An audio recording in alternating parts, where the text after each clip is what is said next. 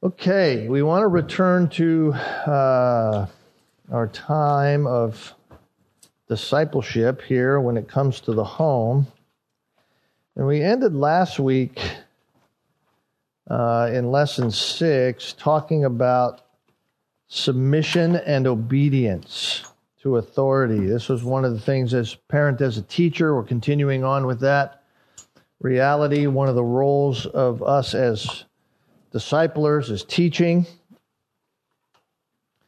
We ended last week on submission to authority, and I said this was one of the biggest areas, I think, in our day and age, if not in really since the creation of the world, where we have an issue with authority. Adam and Eve bucked the authority of God. Satan himself demeaned the authority of God by trying to take his own authority and elevate himself to the place of God. And God has put in place in our world authority figures, authority structures for us to come under. And submission to that sometimes rubs against us. Why? Because submission is the recognition that we are under authority. Submission is a willing attitude.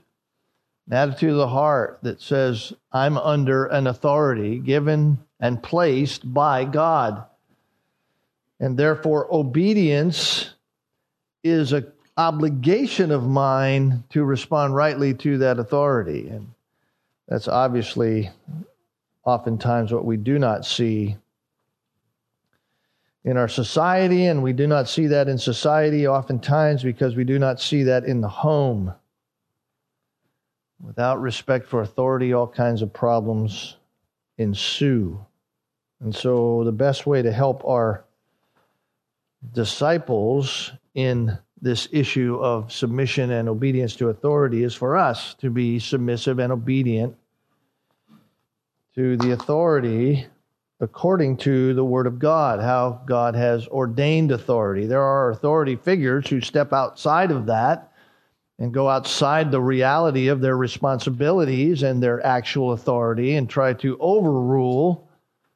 We're not saying that God is requiring us to submit to that reality, but we are saying that God calls us to submit to authority.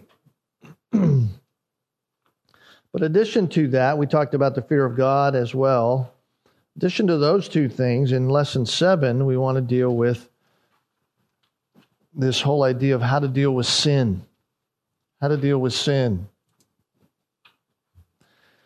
If you have your Bibles, turning them to Proverbs 8. We'll be kind of jumping around the scriptures this morning, so you want to keep your Bible on hand. Proverbs 8, verse 13 says, the fear of the Lord is to hate evil. We know from Proverbs 1 and Proverbs 9 that the fear of the Lord is the beginning of wisdom. So if we're going to exercise wisdom, if we're going to exercise skillful living, which is what wisdom means, the fear of the Lord is to hate evil. We're going to have to hate evil. Well, if we're dealing with sin, sin is evil. And so if we're going to deal with sin, dealing with personal sin is going to be a very serious thing. If you're following in your notes, that's what the blank there is, personal, dealing with personal sin. Personal sin. One of my favorite passages in all of the Bible is Proverbs 3.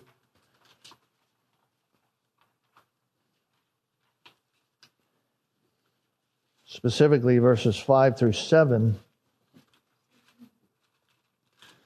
Verse 7 says, do not be wise in your own eyes. Fear the Lord and turn away from evil. Now, for us to deal with personal sin, we have to exercise the essence of that passage. To exercise the essence of that passage. Of course, we know, verse 5, trust in the Lord with all your heart and don't lean on your own understanding. So there's parallel reality to that. In order to deal with personal sin, we got to stop trusting ourselves, our own heart. I've said this before, I'll say it again. I cringe when I hear someone say, just follow your heart. That is one of the most frightening statements our world has ever come up with. Follow your heart. Because the Bible clearly tells us in Jeremiah 17:9, the heart is deceitful and wicked above all things. If I'm going to turn from evil, I can't follow my heart. I can't just feel like it's the right thing, leaning on my own understanding. No, I have to not be wise in my own eyes. I have to fear the Lord if I'm going to turn away from evil. And so I have to be willing to examine myself rightfully, according to the Word of God, allowing the Word of God to examine me, and also receive reproof or instruction or correction or challenges, if you will, from other Christians. Turn back to Psalm 139 just for a moment. Psalm 139.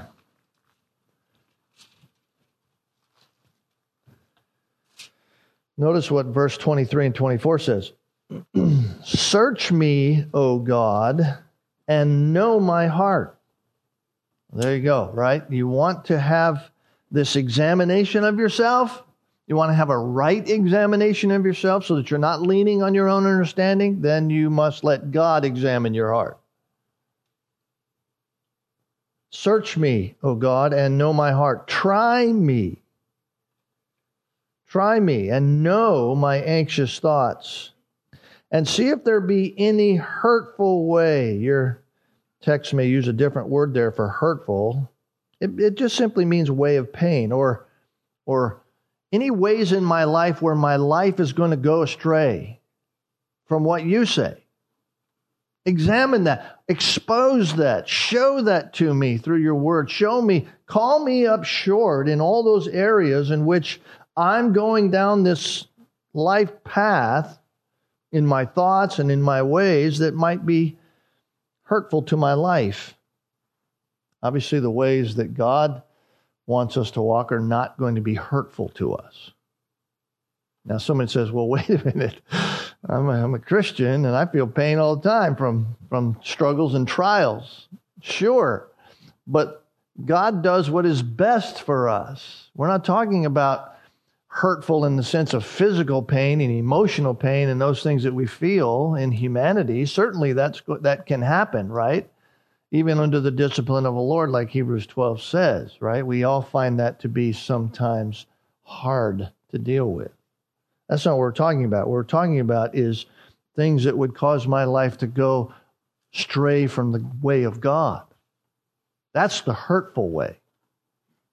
That's the way of pain in my life. Real pain, because it can lead to an eternity of pain if I don't know Christ. And so I want God to, if I'm going to deal with personal sin in my life, I want Him, as this verse says at the end of verse 24, lead me in the everlasting way. If I'm going to deal with sin, I want God to examine me, examine my heart, examine my ways, and therefore then I need to submit and obey the everlasting way, what He would want. Turn back again to Proverbs 6. I'll just go through a few of these verses that we have listed. Proverbs 6 and verse 23. For the commandment, that is what God says, is a lamp, and the teaching is light. Okay? God's word is that which illumines, which shows me what is right. It leads me in the right direction. And so to go against that would simply be sinful rebellion. Someone tell me what Jesus in Matthew in his Sermon on the Mount said about our sin. What were our sin called there in Matthew chapter 7, specifically verse 3? He said, take the what out of your eye? The log out of your own eye, or you ever think about the speck in your neighbor's eye, right? They're logs. They're these massive things in our way. So when we're dealing with sin, when we have to be willing to examine ourselves, we have to be willing to receive reproof from others. But it's more than just sometimes saying, yeah, I sinned, right? Or I was wrong, or I went the wrong way, right? If we're going to take responsibility for our sin, we have to take responsibility without blame shifting. We live in a syndrome fanatic society. Everything is a syndrome. Everything is a deficiency. Everything is a disorder. Everything is a problem. Everything is not my fault. It's not me. It's everything else around me. That's what we do with life. We blame shift life. It's not my fault. We blame shift. We make excuses. Well, I did this because you did so and so to me. I responded this way because. How many have ever said in an argument and somebody's trying to deal with it, well, you made me mad? You ever say that? Let's raise our hands. Come on. There's not 100% of us in here saying that. Come on. Everybody has said it. You made me mad. Now think about that statement. Really? Somebody else has that kind of control over your life? That they made you mad? They're omniscient and omnipotent over your life, that they can make you mad. Is that true? No. What happened? Somebody sinned, and you what? You chose to get mad. You got mad. They didn't meet your expectations, or they didn't do what you wanted, or they lashed out in some way, and you responded sinfully. But when I say you made me mad, what's that doing? Blame shifting. It's not my fault. It's not listen, my anger issue is not my problem. It's your problem. Well, that takes us all the way back to the garden, doesn't it? Wait a minute, God. This stuff that's happening right now ain't my problem. You did it. It's this woman you gave me. Blame shifting's inherent in the heart. It's there. We don't want to take responsibility for our sin. And yet, if we're going to teach our children, if we're going to teach people who are under us being discipled, we have to learn how to deal with sin and deal with it in a personal way. Deal with it in a personal, not minimize it, not rationalize it away. So when we sin, what does God require? Repentance. So somebody tell me what that means. What does repentance mean? A change of mind that leads to a change of behavior. At least somebody reading their notes. And everybody's like, don't call on me. I don't know the answer. It's right there. Right? It's not simply a change of behavior. That's called reformation. That's called reforming yourself on the outside. That's called changing the paint color on the barn because it's falling apart. That's not fixing the problem. It's a change of mind. In other words, we have to think differently about the sin issue. This is why not blame shifting is so important. Because biblical repentance is a change of mind that ultimately leads to a change of behavior. Right? So what's the best way to teach our children to do that?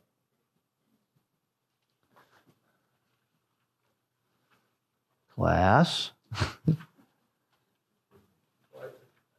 you were saying that, I was thinking Christ asked the disciples, what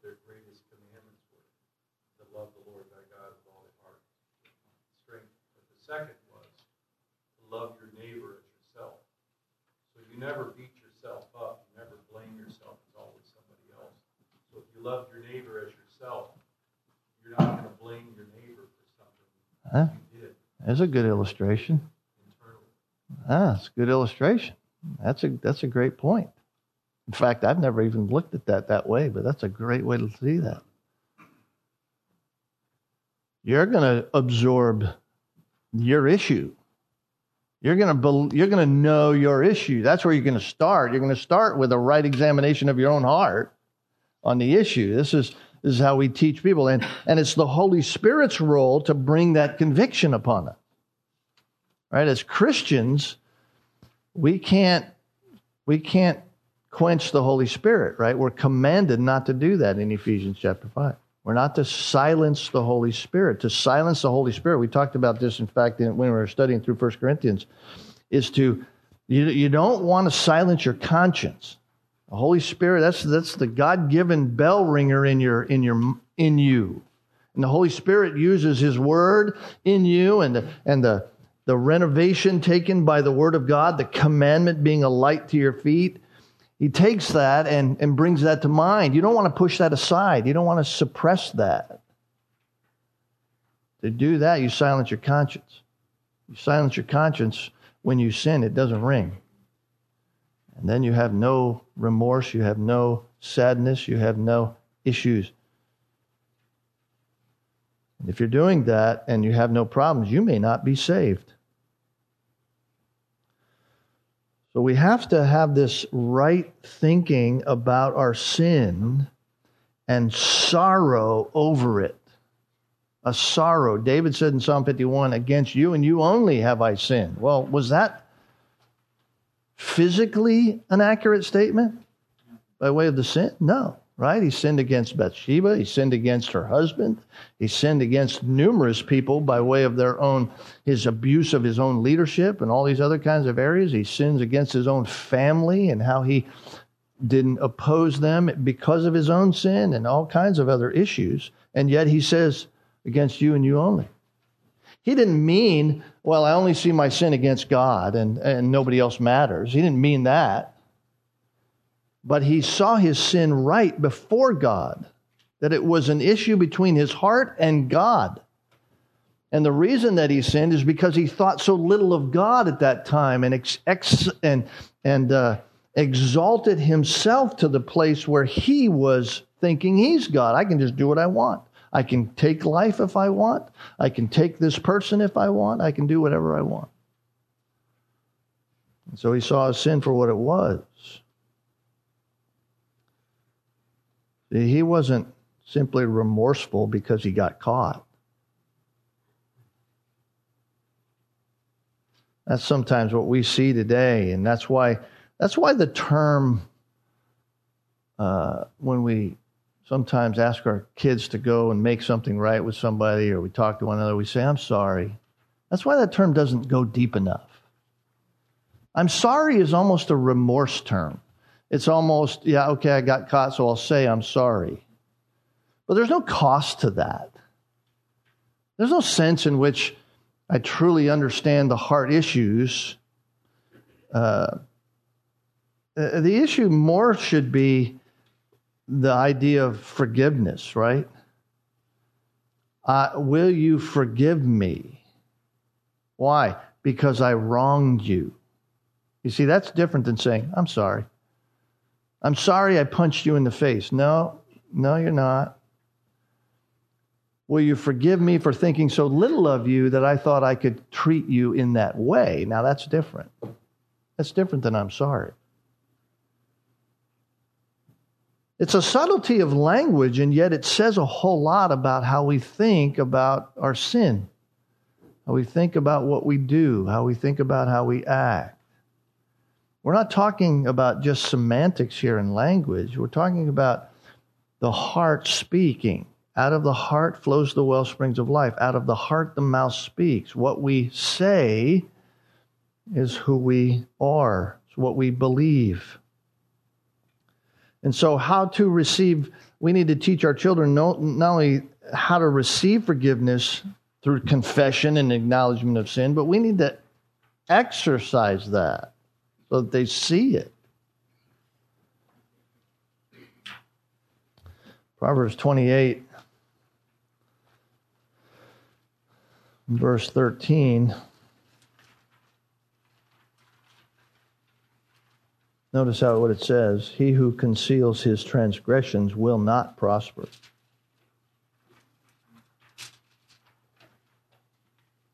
I'll tell you what, you ought to turn to this verse anytime your children says to you, yeah, but it won't happen to me. You know, you're talking to your older kids, they're telling you what they're going to do in life, and you're going through all the baggage and the struggle that maybe you've had from a sinful choice that you made in your life that God has taught you over time. You're trying to express that to them. They say, yeah, but see, Dad, you did that and you turned out okay. It's not going to happen to me. You got to turn to this verse and say, listen, he who conceals his transgressions will not prosper. It's not Dad's words. It's not Mom's words. That's God's word.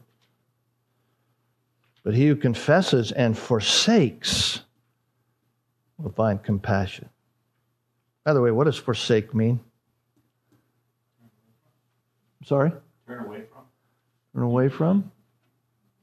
Well, you could turn away and still carry it. Abandon. Abandon. Totally forsake it. Totally leave it behind. Right? Just leave it behind. That's how God wants us to deal with sin. Abandon it. Leave it behind. That's why he used such graphic language when he talks about sin in the Scriptures. He talks about us in Romans mortifying the deeds of the flesh. Kill it. Get rid of it. Totally abandon it. Don't leave any vestige of it alive. It needs to go.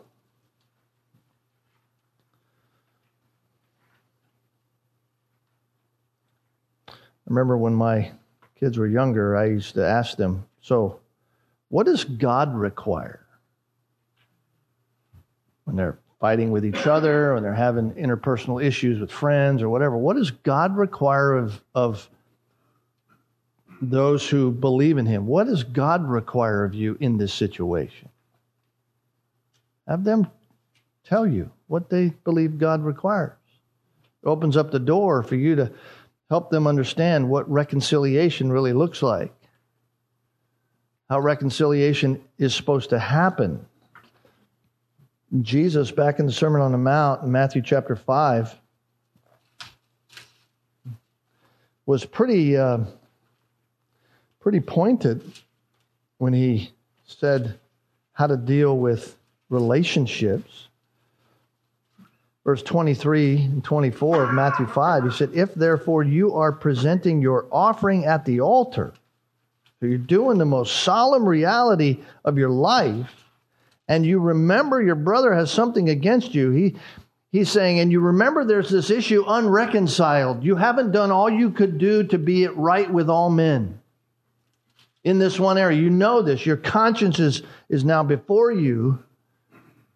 And leave your offering there before the altar and go your way. First be reconciled to your brother, and then come and present your offering. Why we always try, at least here, to exhort us during our communion time, even though that communion time is our once-a-month time to have that formal reality impressed upon us again, this reality we'd be doing all the time. It's this reality of always having a short list of offenses. We ought to be reconciled with one another. Your children need to see that not only in your own life, but also they need to exercise that. You need to teach that. You also need to teach about the requirement of making restitution. Restitution is necessary when it comes to repentance. When we see our sin rightly, there are times when restitution is necessary. Luke chapter 19, the whole issue with Zacchaeus, tax gatherer who was taking the money from the people for the Roman government. He wanted to see Jesus. Jesus goes to his house, and Zacchaeus says, I'm going to pay back not only what I've if I've defrauded anyone, but I'll give 4 times back what I've defrauded. Whatever is necessary and appropriate for the thing. When our kids were young and we'd go over to someone's house, oftentimes they'd be playing with some item at that people's house we were at, and from time to time that item got broke. And our children happened to be the ones who broke it.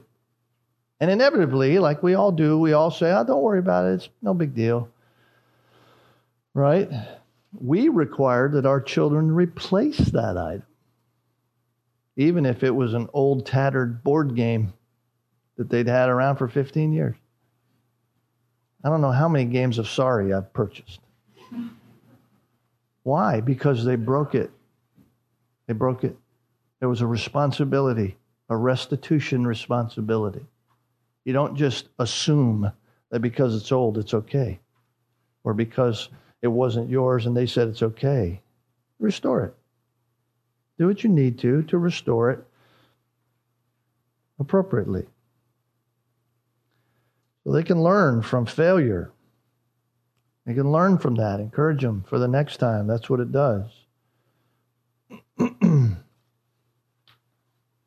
So we have to teach those truths, but we have to model those truths and then pray continuously that God will bring them to repentance, to true repentance of the heart, because God is still in control of the results, right?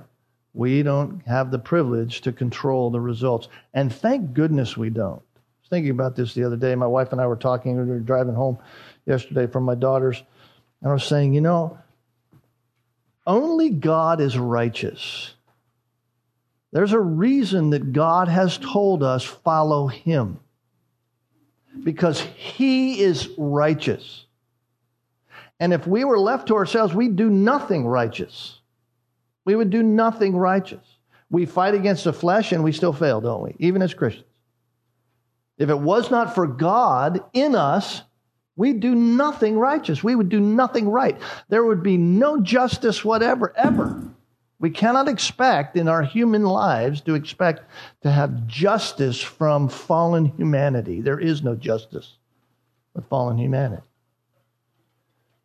Only with God. Why God says, follow me. Do what I do. Because that's the only place there is righteousness.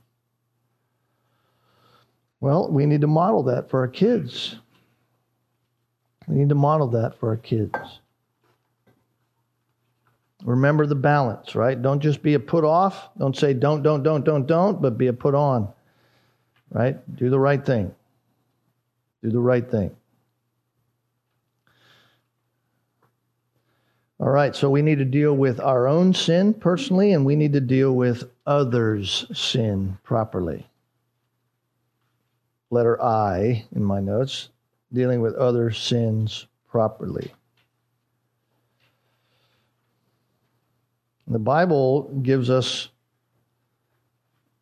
various responses to others' sinfulness. Right? There are times in which we flee from sinful behavior, sinful activity, so that we're not caught up in the trouble, so that we're not part of it. We flee. Proverbs 4,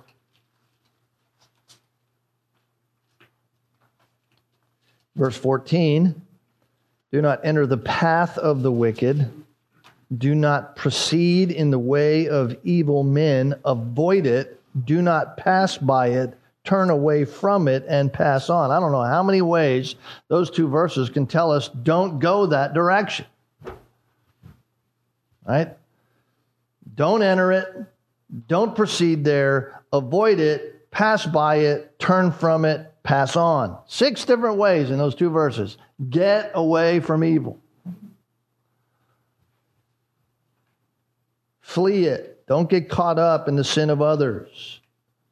This is part of our responsibility with our kids. This is why I used to say to my kids, if you're not going to choose your friends wisely, I'm going to choose them for you. Because of this very issue. You're not going to stay away from evil. then I'm going to ensure that you stay away from evil. Sometimes those were kids in the church. Sometimes they were kids from other families in the church. Well, we're not going to let you hang out with that family right now. Why not? Well, because there are things we don't want you to have influencing your life. Are you saying they're wicked people, Dad? No, I'm not saying that. I'm saying you're not mature enough to handle it. You're not mature enough to be able to stand against it on your own. And so I'm going to keep you from it.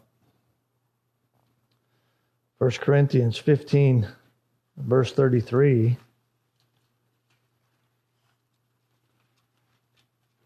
Do not be deceived. Bad company corrupts good morals. We've talked about this before, and older kids saying, well, I'm going to be a Christian influence in that group. No, you're not. No, you're not. No, you're not. You're going to be taken aside by that group. You're naive. You're not mature enough to handle that yet. So we have to teach them the importance of fleeing from sin. So think about your own life. What areas in your own life do your kids now, if they're older, even younger, you're teaching them patterns of not fleeing from evil? What about when those illicit commercials come on the television? Do you turn them off? Or do you just let it play? What about in the videos that you watch and there's sinful activity going on? Immoral things, language and otherwise. Do you just let it go? Well, you're not teaching them to flee from sin if you are. In fact, you're saying it's okay. It's okay to dabble with it. It's not really going to hurt you. Which is exactly what Satan said to Eve. Don't worry about that. It's really not what God means. When God says flee from evil, and he says don't be deceived, bad company corrupts good, it's really not true. He doesn't mean that.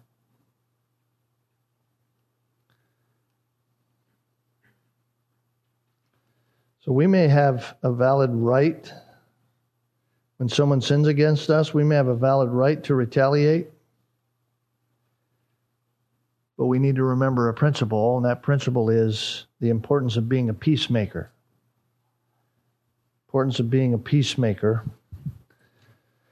Romans 12, verse 18, speaks to that issue. If possible, so far as it depends on you, be at peace with all men. In order to be a peacemaker, it's going to cost. It's going to cost you something. Cost you time, cost you energy, cost you materials potentially, cost you even monetarily, certainly going to cost you emotions. Because it's not easy to be a peacemaker. Peacemaker absorbs the blows sometimes, absorbs the pain, the hurt, difficulty, and yet as much as is required of you, work to be at peace with all men. I had a phone call recently from someone who I've known for years who said, hey, listen, I want to try to work through something. I've had issues for 10 years with you. We've been at loggerheads for 10 years. And I said, well, I'm not sure what you're talking about. I haven't been loggerheads with you. I don't have any issue against you. You know, what seems to be the problem that's going on? You know, I don't have any issue with you. You know, I certainly want to be reconciled. This person would have none of it. They would not reconcile. They disagreed with my assessment and just walked away. And that's sad to me. Sad to me. But I wanted to do everything I could, at least to be a peacemaker, to be someone reconciled to them.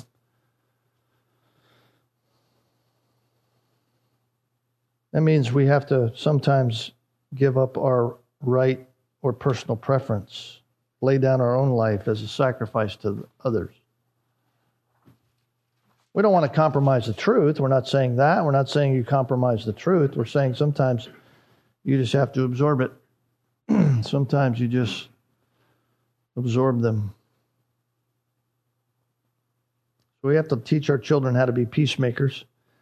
If you want to read a good book on the whole issue, Ken Sande, Peacemaker Ministries, is really a ministry built for reconciling issues in churches. But I think the principles go a long way to other areas. He has material for children as well. You can take a look at that. Sande is Sande, if you want to look up his name, Ken Sande. So we have to teach our children to confront sin in a loving way, but in a firm way, just as Galatians 6:1 tells us, right? When your brother is caught in trespass, you who are spiritual, go to such a one, and yet know as you're going that you could be in that same place. I'm paraphrasing that verse, but that's in essence what it's saying. You go lovingly, because it's the right thing, gently, but patiently.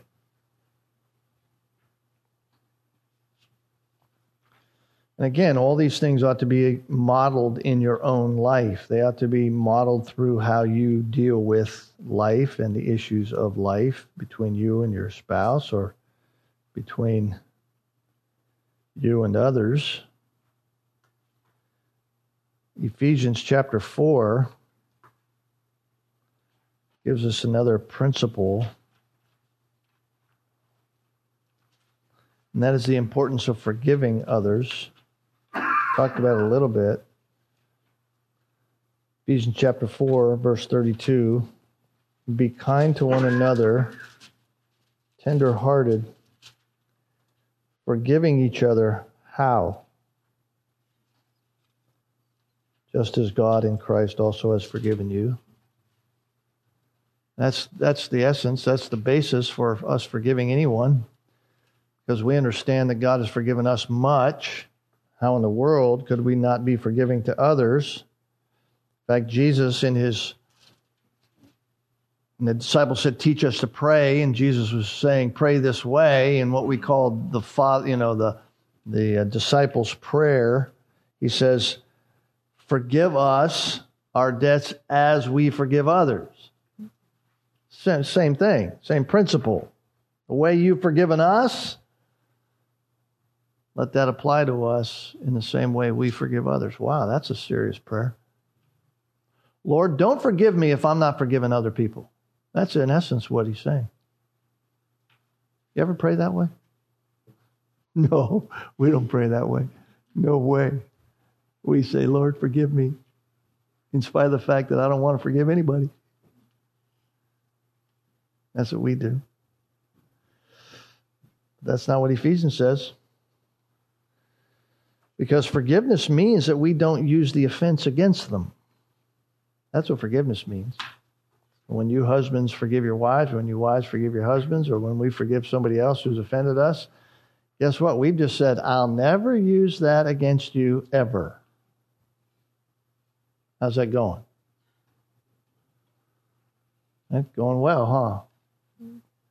Because, man, I'll tell you what, we don't know history, but we know history when we need it. You did this back in 1947.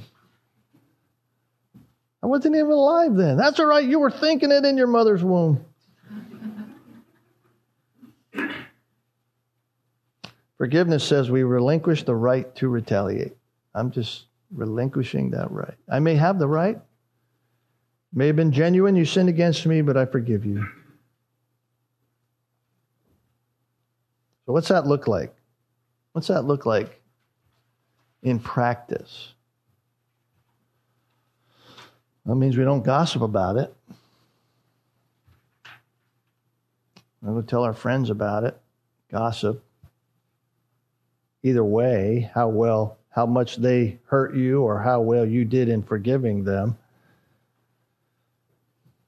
We don't bring it up in any kind of way to harm them, tear them down, destroy them. Philippians 4 says, don't dwell on it, right? Philippians 4:8, set your mind on these things. None of those things say, dwell on the evil that was done to you. It doesn't say that in any part of that verse. Whatever's true, whatever's right, whatever's just, whatever's holy, whatever's pure, whatever is of good report, dwell on these things. That's forgiveness. That's the relinquishing of the right to retaliate. Just don't bring it up.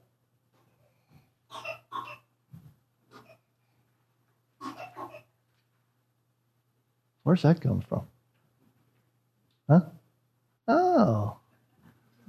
Sounded like it was coming through the microphone. I'm like, do we have a microphone down in the nursery or something? Aw. You know what she's saying right there? It's these parents you gave me. That's right. Choked up about your message. Exactly. So forgiveness involves choosing, right? Us willfully choosing, we're not going to remember that. We're just not going to remember it. That's how God forgives us. It's not that God is no longer omniscient about all the things we've ever done. He chooses to not bring it up anymore. He chooses. So it's an act toward another person based upon what God has done for us, rather than what they've done to us. That's forgiveness. And how often does the Scriptures tell us we need to forgive?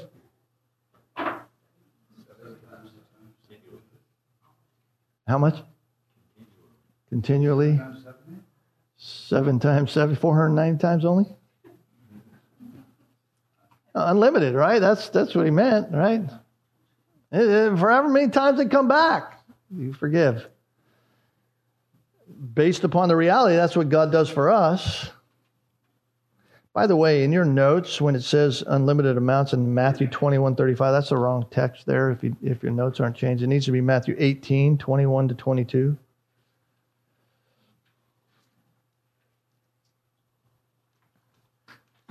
So forgiveness is going to be essential if we're going to maintain healthy relationships both inside and outside of the family. Cannot be a place where we're not forgiving.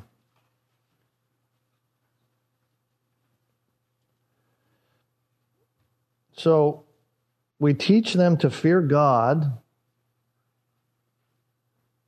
We teach them to submit and obey. We teach them how to deal with sin. But also we are to teach them how to have biblical communication. Biblical communication. Some years ago here in the church, we did a whole series on communication in Sunday school. Man, it was probably back in 2008 or 9, maybe. Way back. Maybe we need to do that again. Ephesians 4:29, kind of the overarching verse that I turn to often when I'm dealing with this issue. Let no unwholesome word proceed from your mouth, but only such as is good for edification, according to the need that it may give grace to those who hear. Now, there's several aspects of that verse that we have to realize, right? One is what we say can't be unwholesome. That word is a very interesting word in the original language. It kind of means just rotten, things that are decaying, things that stink. I always use the illustration that 3-week-old project in the back of your refrigerator that you forgot about that was leftovers, and you went, what's this? Whoa, my goodness. That kind of smell that comes out of that, that's what he's talking about. Don't let any words with that kind of sense come out of your mouth. Ever. Not in certain moments, but ever. That's the intent. Let no unwholesome word proceed from your mouth. Well, what kind of word can I then? Only such one as is good for edification. That's the first qualification. So it has to be language that builds up. This is what I'm teaching my disciples. This is what we have to teach our disciples. You should be speaking only what will build, not what will tear down. That's what unwholesome words do. They tear down. They blame shift. They excuse. They do all these kinds of things. But we are to build, benefit. So we're to speak words that are benefit for others. And notice the second thing, according to the need. So that means that I could speak words that might be edifying, but they're not needful. That means I have to now think about even that edification level. I can't let any unwholesome things, but I just can't let anything come out that might even be helpful because it might not be needed. I have to evaluate the time, the need. Is this a proper need? Does this need to be said? Maybe I've said enough. Maybe the words that I've spoken are enough. I don't need to give any more because it's according to the need of the situation, the need of the moment, the need of the time. And also, notice the third phrase, that it may give grace. Notice to those who hear. That doesn't simply mean the person who you're talking to. That means to those who hear. They might be in another room. They might be somewhere else that are in earshot of what you're saying. So not only are we to think about what comes out of our mouth, but we're to think about even in what is coming out of our mouth, even though it's edifying, is it needful, and is it going to give grace to anybody within earshot of me?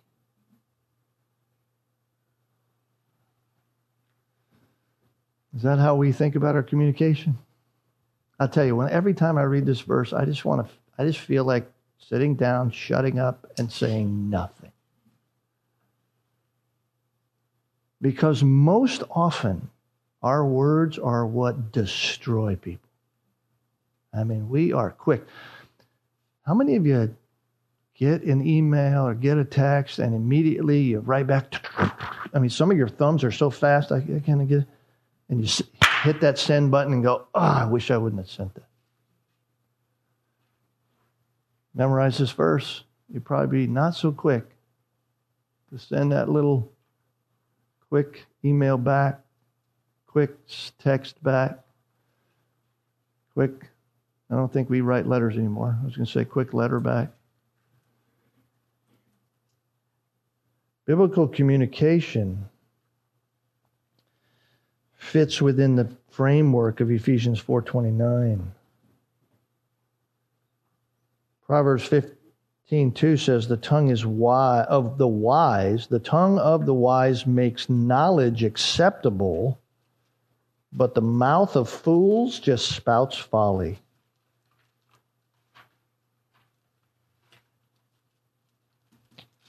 We don't want to be foolish talkers. Be wise.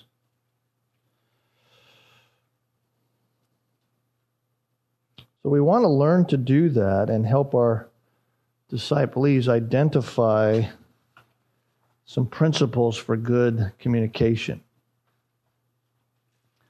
We got 10 minutes left.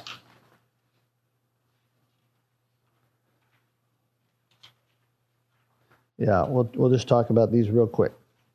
First of all, listening. Good communication starts with listening. Our mothers always told us, you have 2 ears and 1 mouth.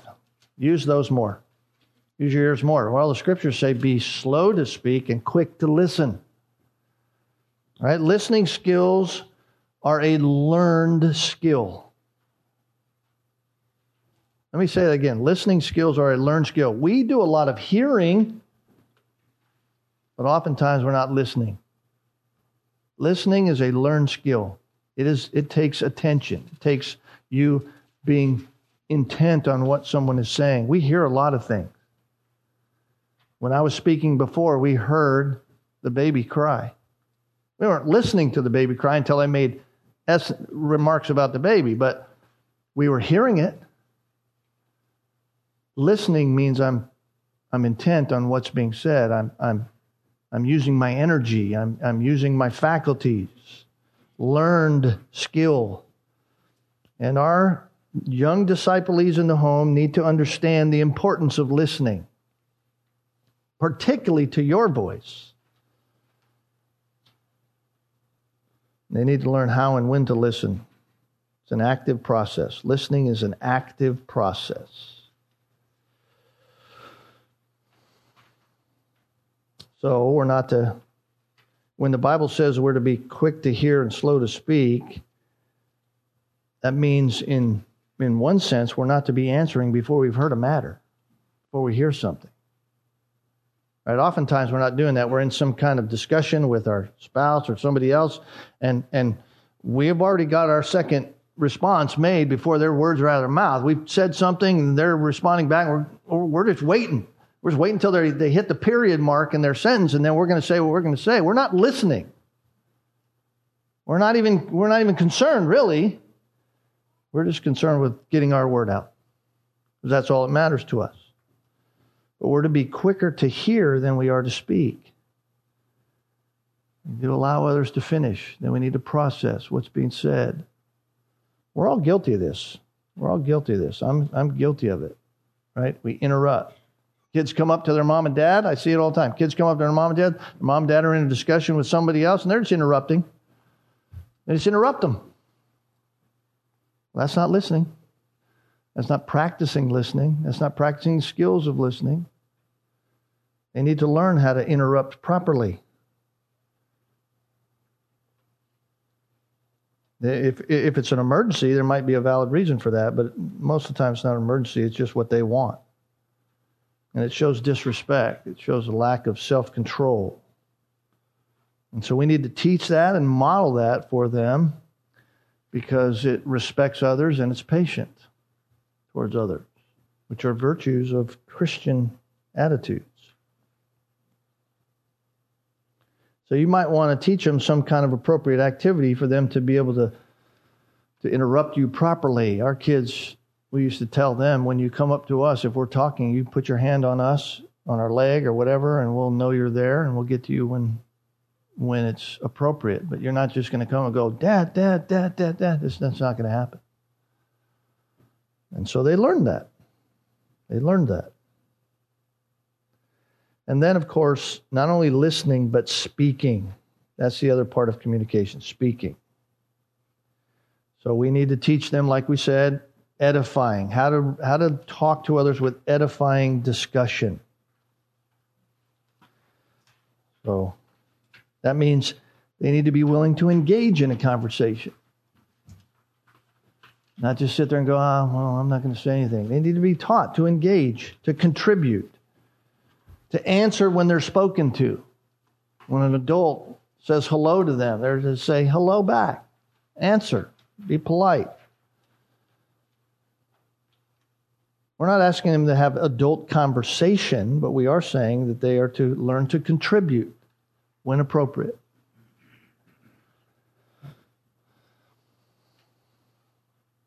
And to speak the right amount of talking. Some of us speak too little and some of us speak too much. Right? We know who we are. We don't want to overpower a conversation. We want to give appropriate input. So teach them these things.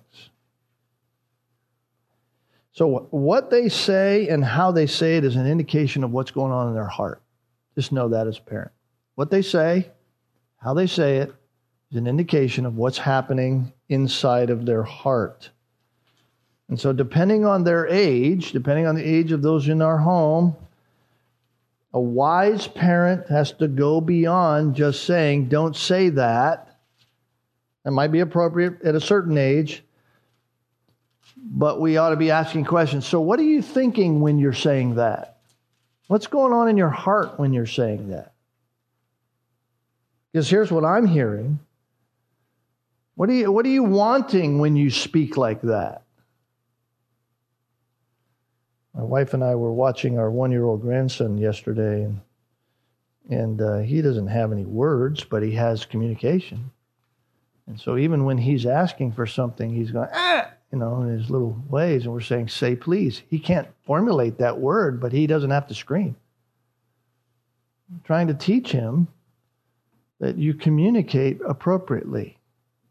It's not just revolving around you. We'll get what you need, but you can ask in an appropriate fashion. And over time, that begins to resonate. Doesn't take long. So we want them to speak appropriately with your guidance, how to say things. We don't want them to speak foolishly and have foolish tendencies. The Scripture is clear about the hard issues of what brings out foolish speech. Lying is foolish speech. So deal with that strongly. Kill it. Right? God hates liars, the Bible says. Sharp words, things like that. Prideful boasting about themselves. Tattling on others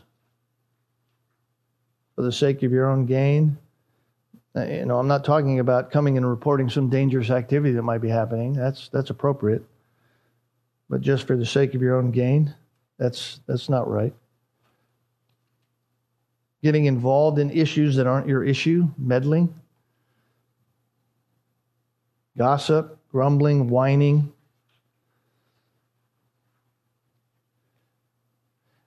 By the way, whining in the home, I said earlier, my wife and I didn't allow whining in the home. Why? Because it's grumbling and complaining.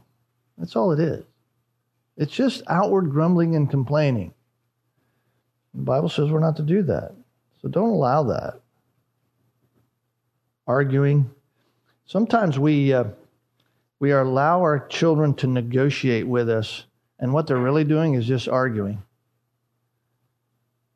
They're trying to negotiate the thing. They're not really submitting to the authority placed over them. They're negotiating the issues, and what they're doing is arguing. That's foolish talk, the Bible says. Proverbs 20, verse 3, clearly says we're not to do that. Just read that verse. Proverbs 20, verse 3.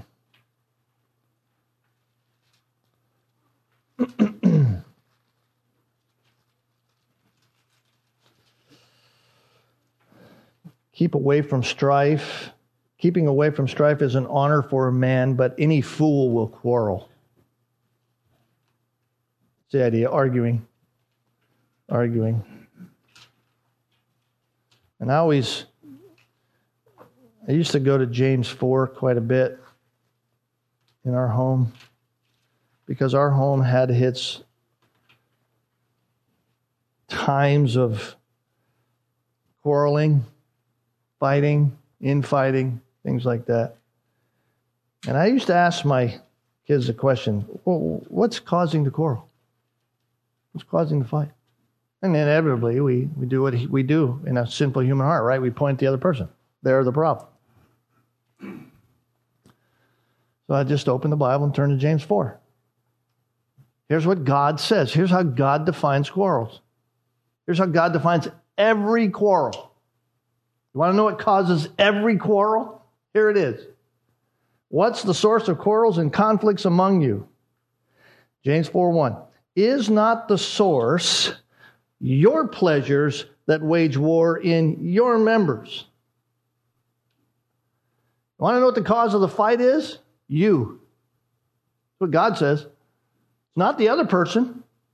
It's not what they did to you. It's not any circumstance you're in or anything. It's just you. You're the problem. You lust and you don't have it, so you commit murder. You're envious and you can't obtain it, so you fight and you quarrel. There you go. That's a pretty simple diagnosis for all the problems. Why do people have interpersonal problems together? Because somebody wants something, they're not getting it. So they fight. Period.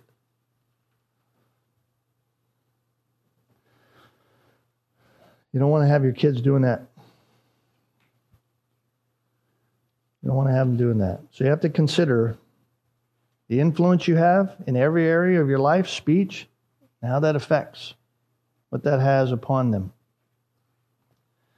What you say is a powerful instrument. James says the tongue is a flame. It's a spark. Spark that strikes and it starts a whole forest on fire. That's the issue. Pretty vivid imagery. Well, self-control will solve that problem. It'll solve that problem. So when they do wrong, oppose them. Stand against them. Righteously, gently, continuously, lovingly. Stand against them and then live an example before them. And then pray. Pray that God would save them. Well, we've gone over time. I've had too many words. Any questions? All right, let's pray. Father, thank you for this morning. Thank you for the attentiveness of these folks. Thank you for their willingness to hear these things and to begin to put them into practice. Thank you that we are able, through Jesus Christ and by your Holy Spirit, empowered and gifted to be able to do what you ask us to do. Help us to do that willingly. Lord, we know we sin against you. We know that we're not faithful much of the time, but we're thankful for your grace and your mercy, your continued forgiveness through Christ.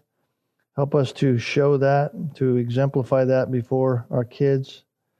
Help them to learn and to be convicted about their own sin that they might turn to you. We'll thank you in the end for whatever the results are, knowing that you're a gracious God, out for your own glory and our good, and so we can thank you in all things. So bless our time now this morning as we come to our time of worship. In Jesus' name we pray. Amen.